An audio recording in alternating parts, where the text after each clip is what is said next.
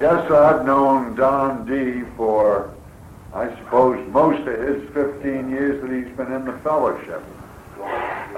He gives a terrific lead. Tonight is his anniversary.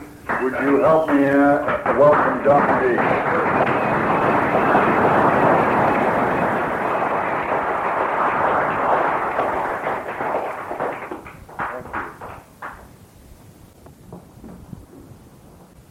Thank you, everybody. My name is Don, and I am an alcoholic. I'm an alcoholic who no longer drinks, and that's why I qualify to be your speaker tonight. There are a lot of alcoholics out there tonight who are drinking. Some of them know they have the problem, and they're doing nothing about it, or don't have the courage to do something about it, like many of us here. At one time were that way. And there are some who don't even have the slightest inkling that they have a problem. So many of them get it mixed up with saying, yes, so I have a drinking problem, so I won't drink until next Thursday and my problem goes away. And they don't realize that it isn't really a drinking problem as much as it is a living problem. And that's why I'm here. I have completed 14 years in the program, and I'm starting my 15th year. And if you're brand new here, you probably are saying, well, didn't you catch on yet? I did, yes. I think after my first 90 days, I understood what the drinking problem was and the compulsion to drink. And that more or less came out to me through listening to lots of people speak and to going to discussion meetings. And it became a habit not to drink. Just as it is a habit to drink, it can be a habit not to drink. And so that's what I learned, I think, in the first 90 days, maybe the first year, the first 2 years. And then it dawned on me as I went to all these discussion meetings, as people were talking, that they no longer were talking about their last drink, but they were talking about their rage, their resentments. My father did this, my mother did that, my wife did this, and I'm listening, and they're all talking about problems of living. I was one of those kind of people that wasn't in touch with it. I am also a child of an alcoholic, so a lot of it's suppressed in me. And it was at these meeting halls that as I heard things more discussed, then I began to think, well, do I feel those things too? And then I started to understand that I had lots of anger that was never really expressed, and that I had lots of fears. And then I became more curious to read more about this in the big book, and people were always discussing it. It seemed like all the smart ones were able to quote something from the big book, and then we want to go and look up what they were talking about and find it out. And from the big book of Alcoholics Anonymous, through the years sifting it down and things that I've heard from people and my own opinions, it seems like the big book in essence is saying that we are a group of people who did not mature properly. We're very self-centered. It is the root of our problem, and our problem lies in three areas: in how we handle resentments, fear, and sex. Those three items are why we are here, all of us here tonight.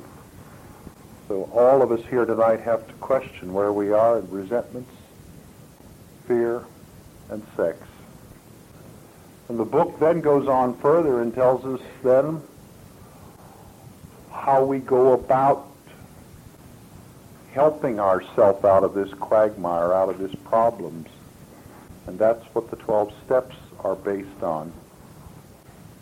And then it tells us if we do these 12 steps before we're halfway through, then we get the promises. 11 promises, but we alcoholics always like everything in 12, so we call it 12 promises, but anyhow, it's promises. And basically of all those promises, the most important one to me is that it tells me that I will instinctively or I will intuitively know how to handle situations that before used to baffle me. And I got that from it. And then finally, it tells me if you did all of that, then how will you know when you are well? How do you know the well ones when you see them? Because we all kind of look alike. The well ones carry an aura about them, and that aura indicates that they are needed, wanted, loved, and respected. And the last one is the hardest of all to get. Many of us are needed. Lots of us are wanted for many different reasons. But not all of us are respected. And that's where the answer comes in. So much for my opening statement. And I promised that I would be very serious. Because there are three fellows here who said, every time we come over to your house and you talk with us, you're always real serious. And the last time you were up at Oak Street, you sounded like David Letterman with a stand-up comedy routine. So anyhow, also it tells us in the big book that we should be joyous, happy, and free. And that's the way we eventually get. I'm sure there's some people here, maybe this is their very first AA meeting, or their first month here. But even if you've been here many, many years, we can never stop the wonderment, or as you young people say, it's awesome, how this program was put together. There was a wonderful man that many times, and there's some here, I see Ed and I see Bill over here, people who were here many years. Remember, we had a wonderful man named Al Callipy. We can use his full name. He's dead and gone, and he was a wonderful man, but his thoughts go on. And he used to get up and say, you know, the very first time I came to AA, they explained the whole program to me. It was right there. The recovery was the first night. But I had to come back 27 years to understand what they said that first night. And it's true. We learn by repetition. Anyhow, he broke it down. And he used to do beginners classes upstairs, and he used to say, this gravel voice he had, I was a pipe fitter, and I have no education of else, but all I know is I came here and I never drank again. But I'll tell you what they do. This is what they do. And then he said, all these people get together in a meeting room like this. And he said, somebody gets up and is a chairman and says, my name is so-and-so, I'm an alcoholic. Now that identifies, that person labels themselves and shows that they belong. And then that person says, we are a group of people of Alcoholics Anonymous who gathered together to share our experience, our strength, and our hope with each other, and that we are a group of people that don't belong to any sect, you know, that means Italian Catholics or blacks or anything. We don't belong to any sect. We don't belong to any denomination. We don't belong to any organization, Masons, Lions, or whatever. We could belong to them, but that isn't the requirement for being here. The only requirement for being here is a desire to stop drinking. Desire to stop drinking. Not even stop drinking. There are some people that come up here who still drink, as you probably have met them on occasion. So the desire is all that's required. So he says we explain that. And we state right in the very first few minutes of the program, the very first few minutes of the meeting, what the recovery is. Our primary purpose is to stay sober and to help other alcoholics achieve sobriety. Class is dismissed. You can all go home. That's it. So then he said, then they go further, and this chairman comes up, and then he says, we're going to read the 12 steps. And the 12 steps, they read off. And what are those 12 steps? First of all, it starts off with we. They admitted we were powerless over alcohol. Remember, we, not I. See, we were all I's. I's is very self-centered. We all got sick individually, but we all get well together. We all got sick through crying. We all get well through laughing. Do you ever notice how much laughter you hear up here? So we admitted we were powerless over alcohol or drugs or whatever you want to call it, and that it made our lives unmanageable. Many of us didn't know what an unmanageable life was. Some of them it's pretty obvious. If you're here and you get your slip signed at the end, obviously some judge or probation officer is managing your life. If you're here because the courts send you here, if you're here because your family feels you belong here, something about your life has been unmanageable in order to force you to be here. So that's what the first step was about. And it tells us that we got to start doing these A's. First, we got to admit that we got the problem. Then we have to accept it. But then the important one is the third A. We've got to adjust our whole lifestyle to the fact of this problem we have. And as a result of that, we end up appreciating the whole thing. That's when we start to laugh. We start appreciating why we're here. So that, to me, is what the first step's about. I'm making it general. And then Al used to say, well, then if you admit that you have this problem with alcohol and it's making your life a wreck, then you better start explaining to us why it is such a wreck. Can you tell us some of the insanities that you have done to see if you really belong? And then people start saying, I did this, and I took my Harley Davidson all over this, and I went 80 miles an hour this way, and I hit so-and-so. And some of the insanities you hear here are almost, you couldn't, if you wrote books on it, people wouldn't believe it. They wouldn't believe they're credible stories. You know, the stories we tell within here, Earth people outside are shocked. We have to have open meetings so that we are prepared for. The reason why we have closed meetings and open meetings is so that we can, under closed meetings, say the kind of things we'll say and laugh about them. Some Earth people get offended. They come and we say, and I fell down backwards, went over this way, hit my mother-in-law in the face, and rolled down the street. The police grabbed me and took me away, and everybody roars with laughter. And my sister's an Earth person. She's been to such a meeting. She goes, oh, my, did you hear what that man said? Why, that's terrible. And those people are so cruel. Listen to how they all laugh at that man. Oh, those people. Oh, I didn't know they were that sick. They all laughed at what that. You know, they're just different than we are. But anyhow, we start doing these insanities. That's really what step 2 is. We're preparing ourselves to get well. So if we admit we got a problem, we better start stressing what they are in step 2. And then step 3 says we have to make a decision, and that's very hard for all alcoholics. I don't know about you, but it was for me terribly difficult. I still have problems. We go out to dinner. Where will we go? And if we get there, what will we eat? What should we tip? Why did we come here? Where should we go, to Oak Street or Russell Street? There's always this decision, you see? And some of us are lesser than others. Some of us turn decisions over to everybody else and just let them live our life for us. And we got to be careful of that. But it says we made a decision to turn our willingness to learn this lifestyle, our willingness to open up. That's what the third step is. Made a decision to turn our willingness and our lifestyle over to the care of God as we understand him in AA. And we understand God in AA differently than anybody else. We have a marvelous freedom given to us. You know, the organized religion have it all set pattern for them.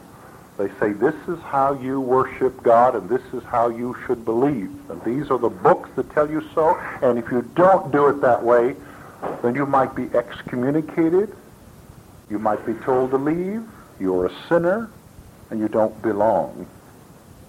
Well, we're the people that have spent so much time not feeling that we belong, so that's why so many of us had trouble with God as they understand him. And that's what Bill Wilson gave us, that wonderful line, God as we understand him. And it was later on that Bob Smith said, Bill, you keep talking about God all the time, and don't you know you're going to turn some of these people off? We've all had trouble with religion. He said, I'm talking about God as we understand him. And so Bob says, and what do you mean, God as we understand him? He says, I mean, we're a group of people. We get here and we get our lives together. We get it going in a good, orderly direction. Spells G-O-D.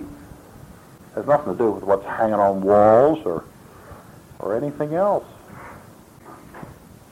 And that term started, and it's been going on for a long time, and every once in a while you hear it. I don't know what God is, but I know when my life's in good, orderly direction. I don't know when God touches me, but I know when he's not touching me. I know when I'm filled with anxiety and I'm filled with indecision, I'm filled with, oh boy, God's not with me then.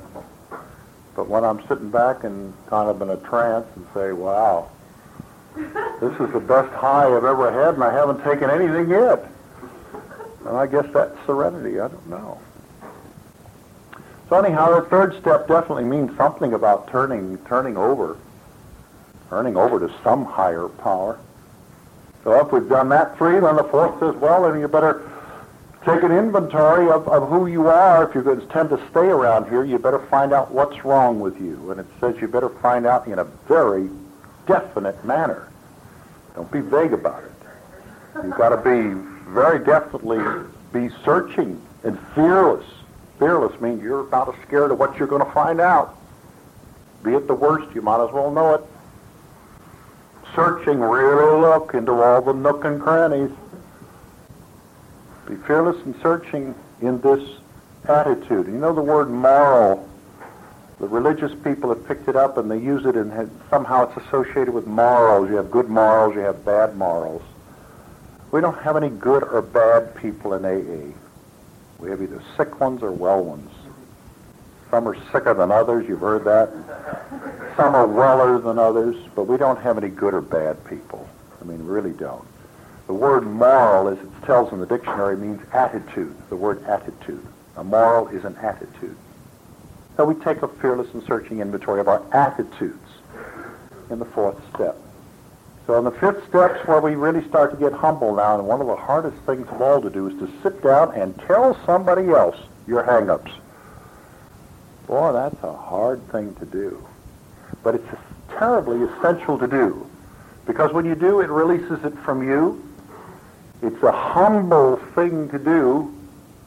And it opens you up so that you can talk more with other people on an honest, one-to-one basis.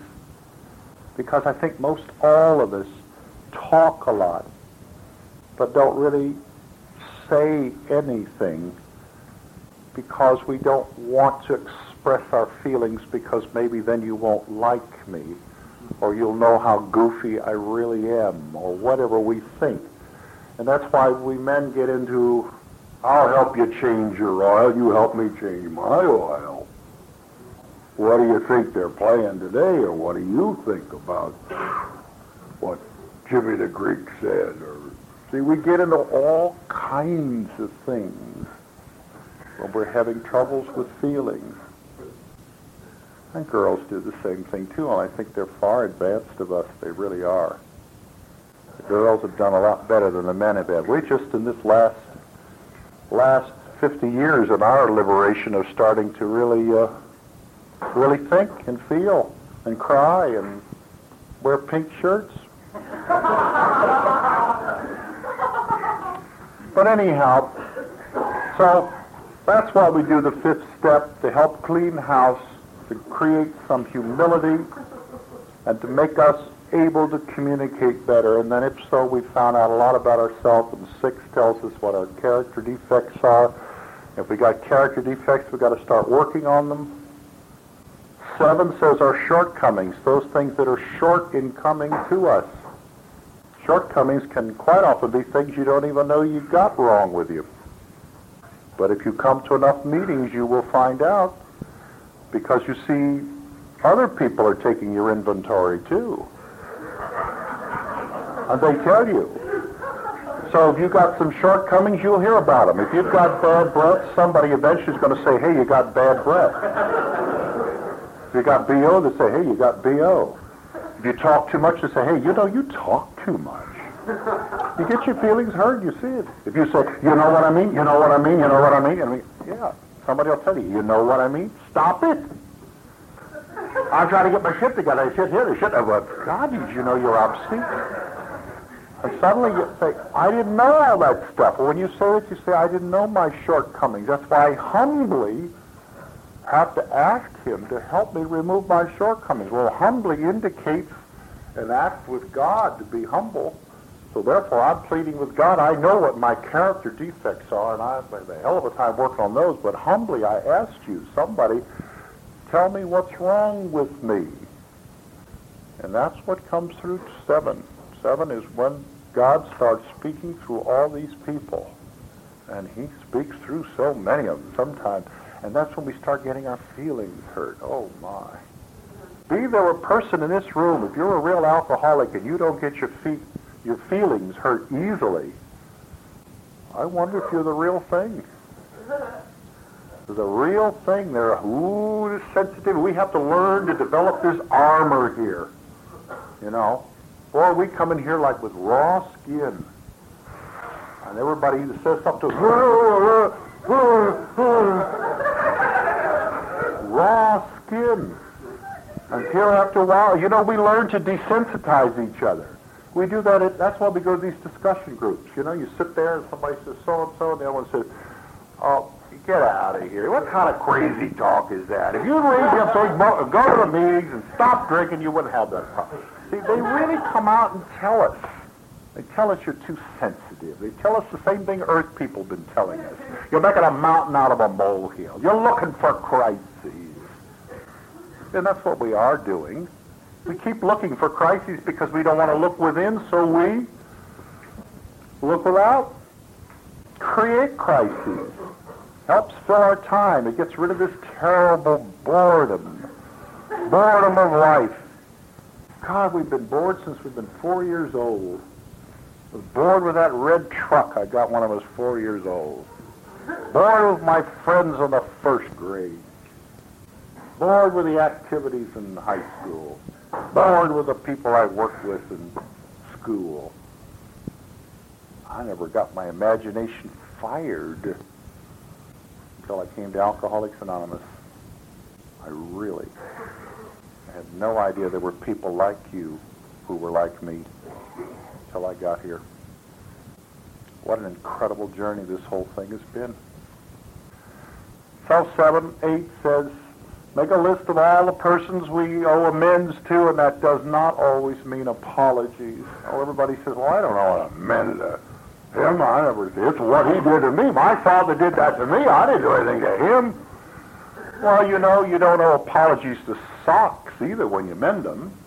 Mending means putting back together, putting relationships on a basis that is tolerable and understandable to all of us. So if you've got a father or a mother or a brother or a sister or an aunt or a friend that you're deliberately staying away from, you don't owe an apology to them, but God damn it, they did that. Somewhere along the line it tells us you may put them on the list, and when the time comes, in number 9, it says we should make amends. We should somehow create the situation better so that we can walk in any room, out of it, without this feeling, ooh, suppose so-and-so's there. Or, oh, my God. See, that's what the 9th step is, to make us feel. All of these are leading up to make us feel more serene. And we can't become serene until we know ourselves, for good or for bad, whatever it is. And if it turns out to be horrible what you find out about yourself, at least you know you got something to work on. And you know you will have to stay 14 years. See? But anyhow, so then we do that. Number 9, by the way, and I hear it every time I go to meetings, they always say, may direct amends whenever possible. It's not whenever, it's wherever. It means you really have to go somewhere. You have to literally go to the ends of wherever you got to go to. Wherever, not whenever. Whenever indicates that whatever is possible, whenever you get around to it. It's wherever. 9:10 says then, you're doing so great, well then just keep tabs on it, keeps maintenance, you know. Like Mike's card back there keeps breaking down all the time. He waits until it gets in terrible shape and it breaks down. Now he's figured it out, when it starts acting this way, I'll take an inventory on it now, that daily maintenance, and it will finally stick together. That's all it is. Number 10 is to keep the status quo. And number 11 is where we get spiritual. How do we get spiritual? Well, every time we say our prayers in the morning and say our prayers at night, we're practicing step 11, aren't we? Because we're seeking through prayer and meditation to improve our conscious contact with God as we understand Him, and asking only for His will for us and the power to carry that out. Boy, all the things we're asking for, His will, we're asking for power. But that's what we're doing in the 11th step when we do that. When we say our prayers in the morning, we say our prayers at night. I look at these Muslims carrying on in Lebanon, and everybody's shooting each other and so forth, and like a lot of religions, they get rather fanatical, like the Christians do, and apparently the Israelis do too. Everybody gets fanatical in their religions. But the word Islam, I didn't know that till last week. Islam means surrender. The word Islam means surrender to God. And according to the Muslim religion, they have to say their prayers 8 times a day. And they look to the east because that's where the higher power is supposed to be, in Jerusalem, in the east. And they have to do it 8 times a day, and that is because they feel that they can only be spiritually fit for a matter of 2 or 3 hours. And then you start getting their insane thoughts and start everything else, and so they pray again. 8 times. Maybe we should do it 12 times. I don't know. Anyhow, 8 times. In other words, they recognize the fact that it doesn't take just a prayer in the morning or a prayer at the night, but some prayers in between. And of course, we're in a modern civilization, so where can we do this praying in between? We can do it in the automobile. If we can turn the radio off long enough. It's awfully hard to pray over Sting. You have to turn things off. That's something else I learned in this program, too, is to be able to get in an automobile and not have it on. In other words, when my ignition went on, the radio went on. Instant escape. Everything about my life was instant escape. Radio, boom! And now it's so wonderful. I just turn the ignition on, and I'm able to think. And that's a wonderful time for me. Sometimes I talk in my car. Some people have seen me talk in my car. Policemen have seen me talking in my car. But that's all right. That's what I'm doing. I'm trying to get a conscious contact with God as I understand Him, and I surely don't have it all the time. I only have it occasionally. And what I'm saying tonight, I am talking a wonderful program. If only God I could live as well as I could talk.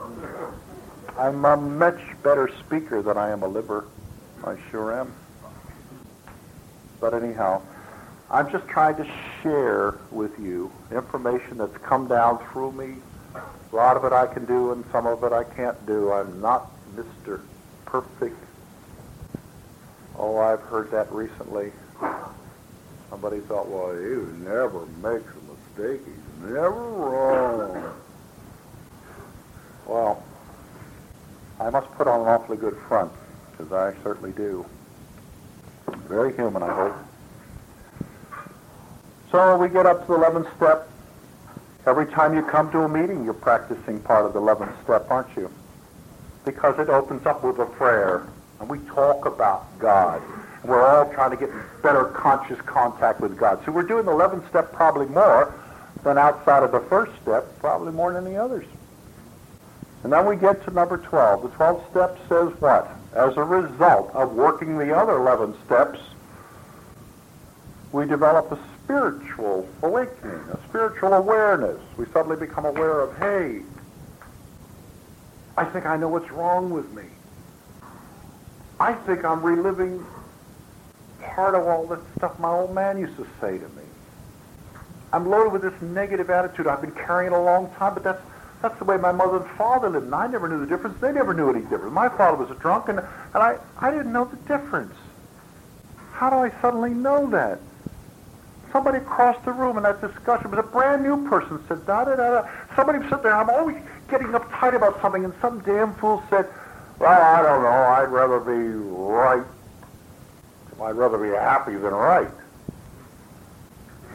I'd rather be happy than right.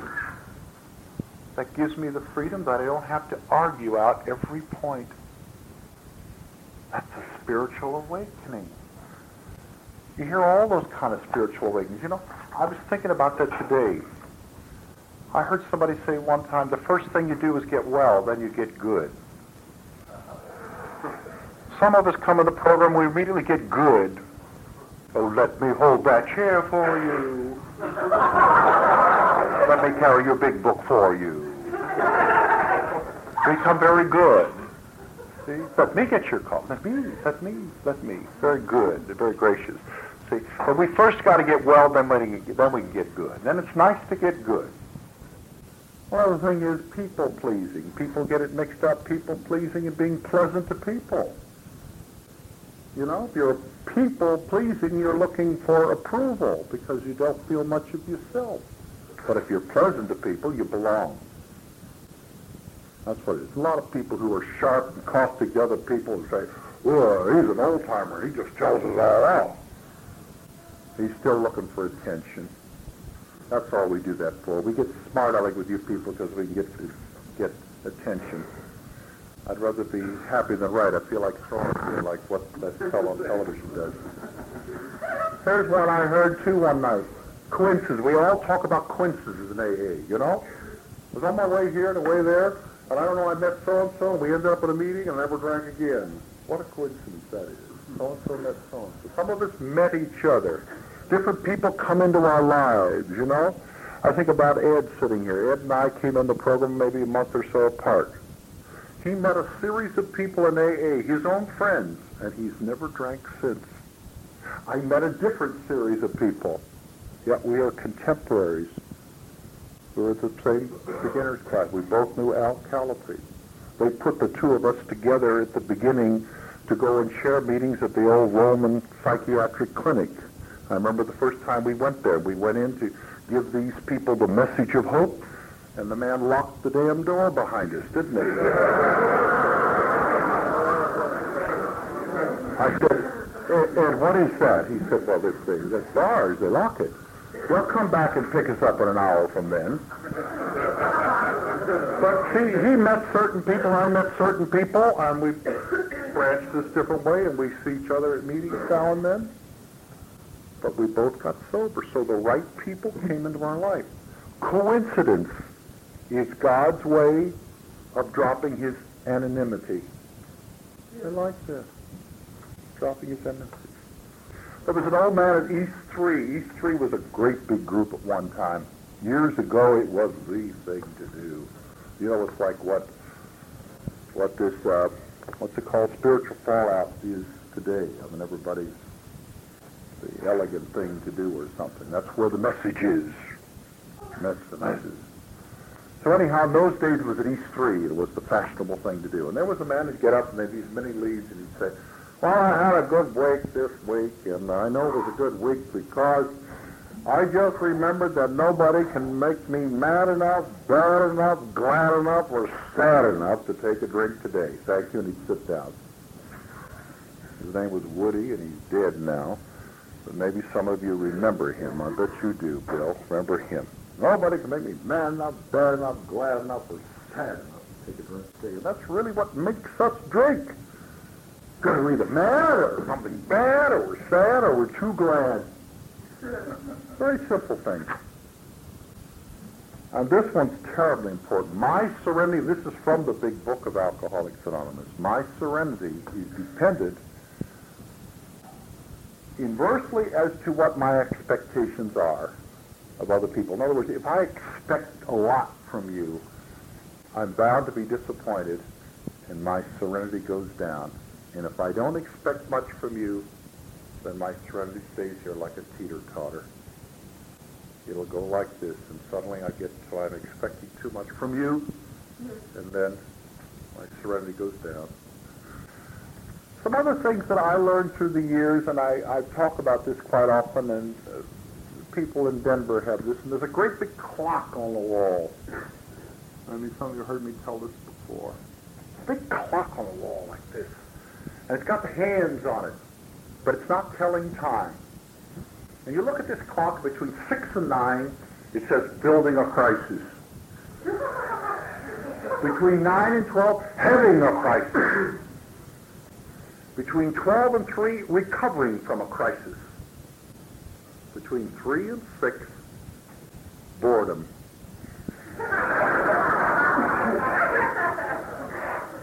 The chairman's going to have a discussion. He says, all right, ladies and gentlemen, let's take, first of all, before we see what we should discuss today, how many are here between 6 and 3? How many are in the room building a crisis? And they dutifully raise their hands. All right, that's about most of them. What about how many here are recovering from a crisis? How many are in the middle of a crisis?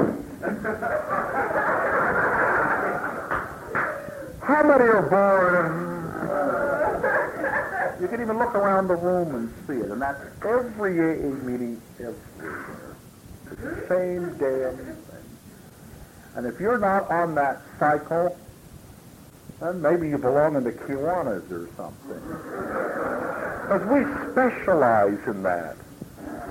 We just constantly, I can only talk for myself. I should not be talking for you, but I've talked to so many of you. I'm sure that my research is proper. And that is that I have for years, I would say the first 10 years, I hope they give me that kind of hope, but I'd say the first 10 years I was constantly building a crisis, having the crisis, and actually get tired of the crisis, get sick and tired of it. It's like the hell I don't care, walk right out. That's my form of recovery.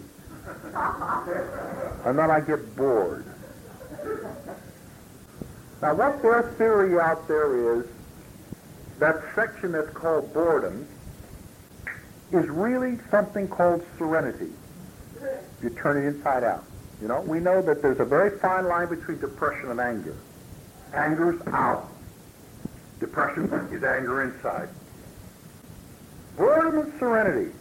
Think about that. Very close. The difference is that when you're bored, nothing's happening and you don't like it. When you're serene, nothing's happening, and you do like it. That's it. I'm telling you, it took me 10 years to catch on to that. Anyhow, that was kind of interesting to me. And they explained, and the chairman afterwards, and I went back several times. In those days, I was doing business in Denver, and we had a international AA conference in Denver, 1974, I think it was. Dottie was there, and several of us attended it.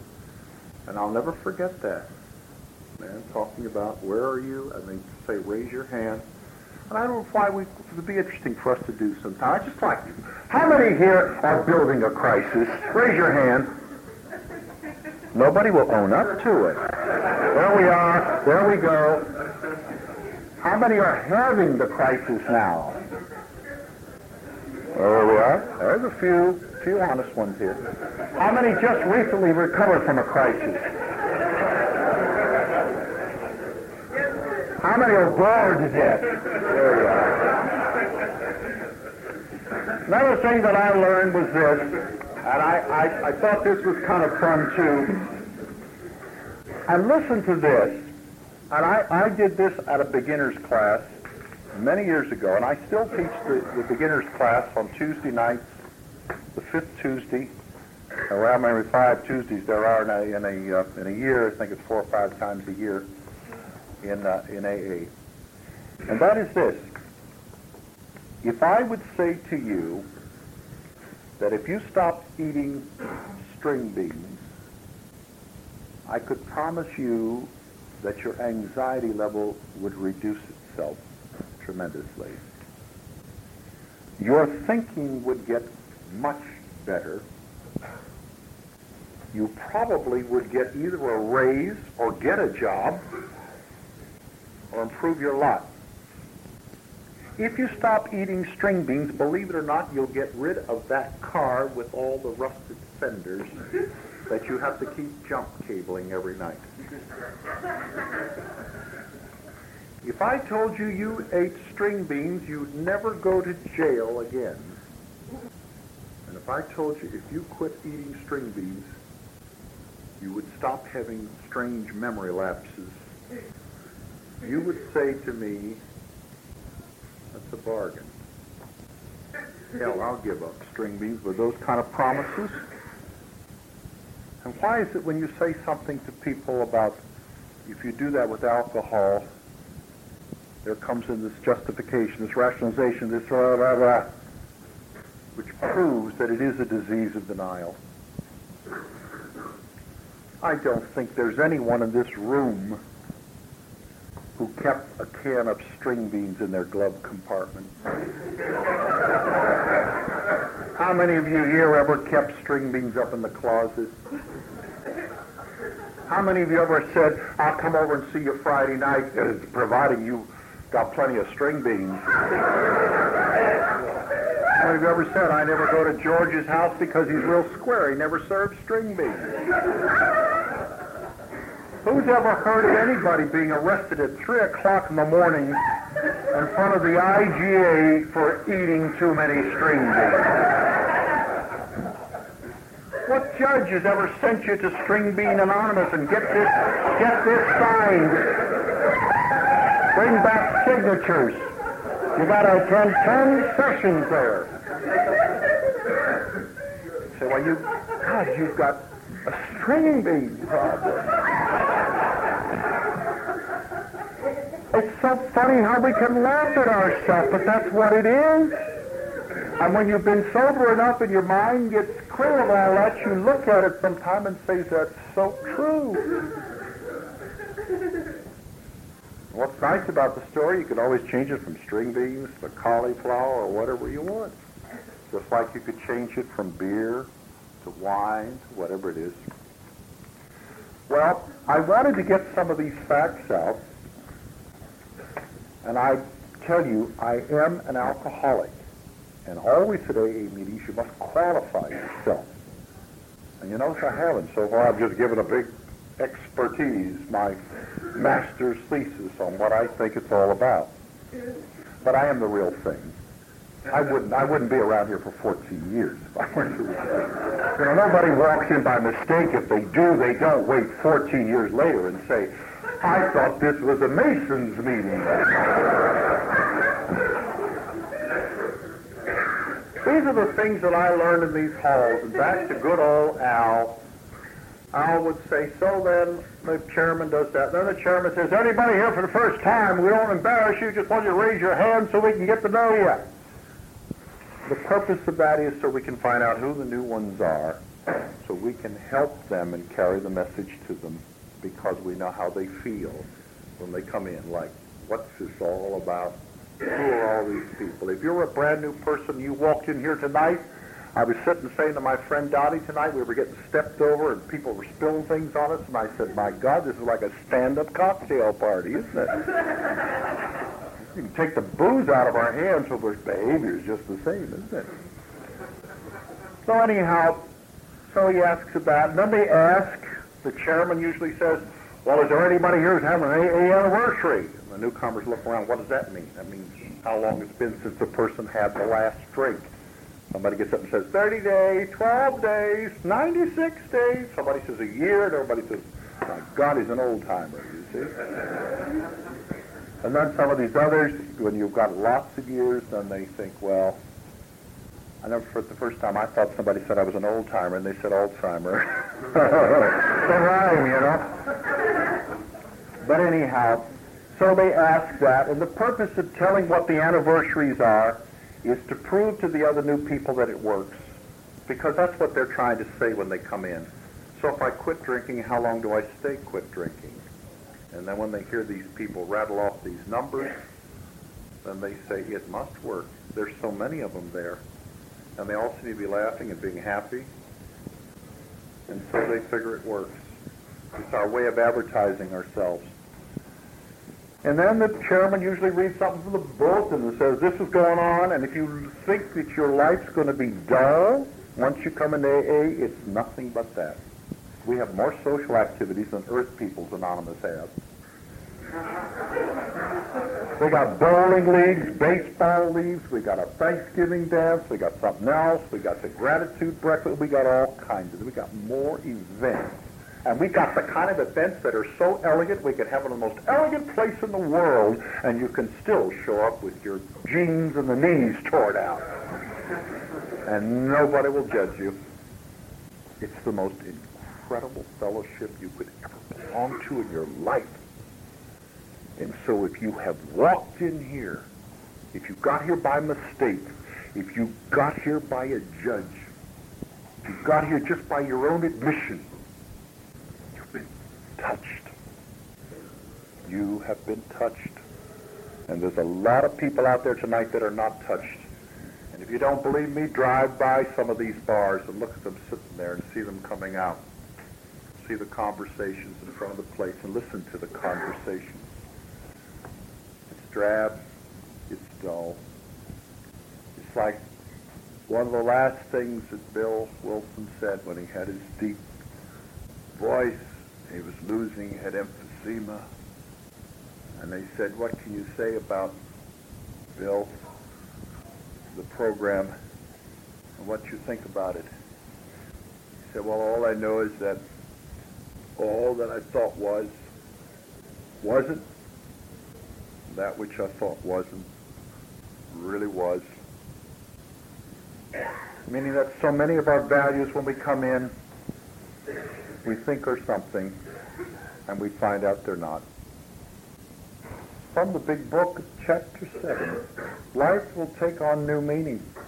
To watch people recover, to see them help others, to watch loneliness vanish, to see a fellowship grow up about you, to have a host of friends. This is an experience you must not miss, and I've had that experience. People that know me know I have a host of friends. They know that I have a group of people growing up about me, a family. We know you won't want to miss it. Frequent contact with newcomers and with each other becomes the brightest spot of our whole life. Incredible thing. I just want to read this last thing and I'll stop. I don't care too much anymore about personal fame or glory. I want only enough money to enable me to do the work I feel I can do perhaps best. I stood off when I took a long look at life and the values that I found in it. I seem to see a paradox, that he who loses his life does indeed find it. That the more you give, the more you get. The less you think of yourself, the more of a person you become. In AA, we can begin again no matter how late it may be, even people my age. Because I have begun again. At 62, I have had come true for me the old wish, if only I could live my life over knowing what I know now. And I am living my life over. My brother said recently to me, why, you're getting into your second childhood. And I said, thank God, because the first one was lousy. That's what I'm doing. I am living again, knowing what I know now. I hope I've been able to impart to you, dear reader, this is from Bill Wilson, at least a little bit of what I know. If not me, some speaker will tell you of the joy of living, the irresistible power of divine love, and the healing strength that comes through AA, and the fact that we, as human beings, have the knowledge now to choose between good and evil. And we're forced to choose the good, and thus become happy. I never did become happy in AA, because I Never knew what it was. But I became content, fairly content. My life is fairly content. I've learned how to turn off crises before they get too big. I've learned how to stretch the boredom a little bit longer and interpret it as serenity. I've learned how to cope with life as it is. I try to look at life the way it really is and not pick up and run away from it. Deal with it. Those are some of the things I've learned, and this is rather an emotional night for me. It was 14 years ago. I was in Emerson North Hospital before they had care units, just in a mental institution. I felt like going back there today, running down the aisle and say, "Look, I'm well at last." But I didn't. I didn't do that. I just thought I would come up and share some of the feelings that I have on this particular night. I told you I was an alcoholic. I was the real thing. I was a lonely little child who was a spoiled brat. I grew up to be the teenager who was 6 foot tall and weighed 115 pounds with 1,000 pimples. Awkward, bad in sports, bad in all those things. I had parents who did the best they could, a mother who was very ridiculing, a father who was indifferent and worked all the time. I hold nothing against them today, but they did all that they knew how to do it. I lived through all that, and somehow I survived it all. At the age of 47 years old, God, how late that was, I found this program. And so what I thought was the most dismal day of my life 14 years ago turned out to be a celebration this night. If anybody had told me then, come back 14 years from this night, and I'd like to hear what you got to say. Old Al Calvi, you'll say what I mean. After 14 years, you'll find out what we're saying this first night. And that's true. And everything I've said to you tonight, everything I said to you tonight was said the first time I came here. And it took years to really digest it all. And what fun it was doing it. Keep coming back. Hang in there, because this is a story that does have a happy ending if you allow it to be. You're the master of your fate. Thank you for sharing this wonderful night with me. Thank you.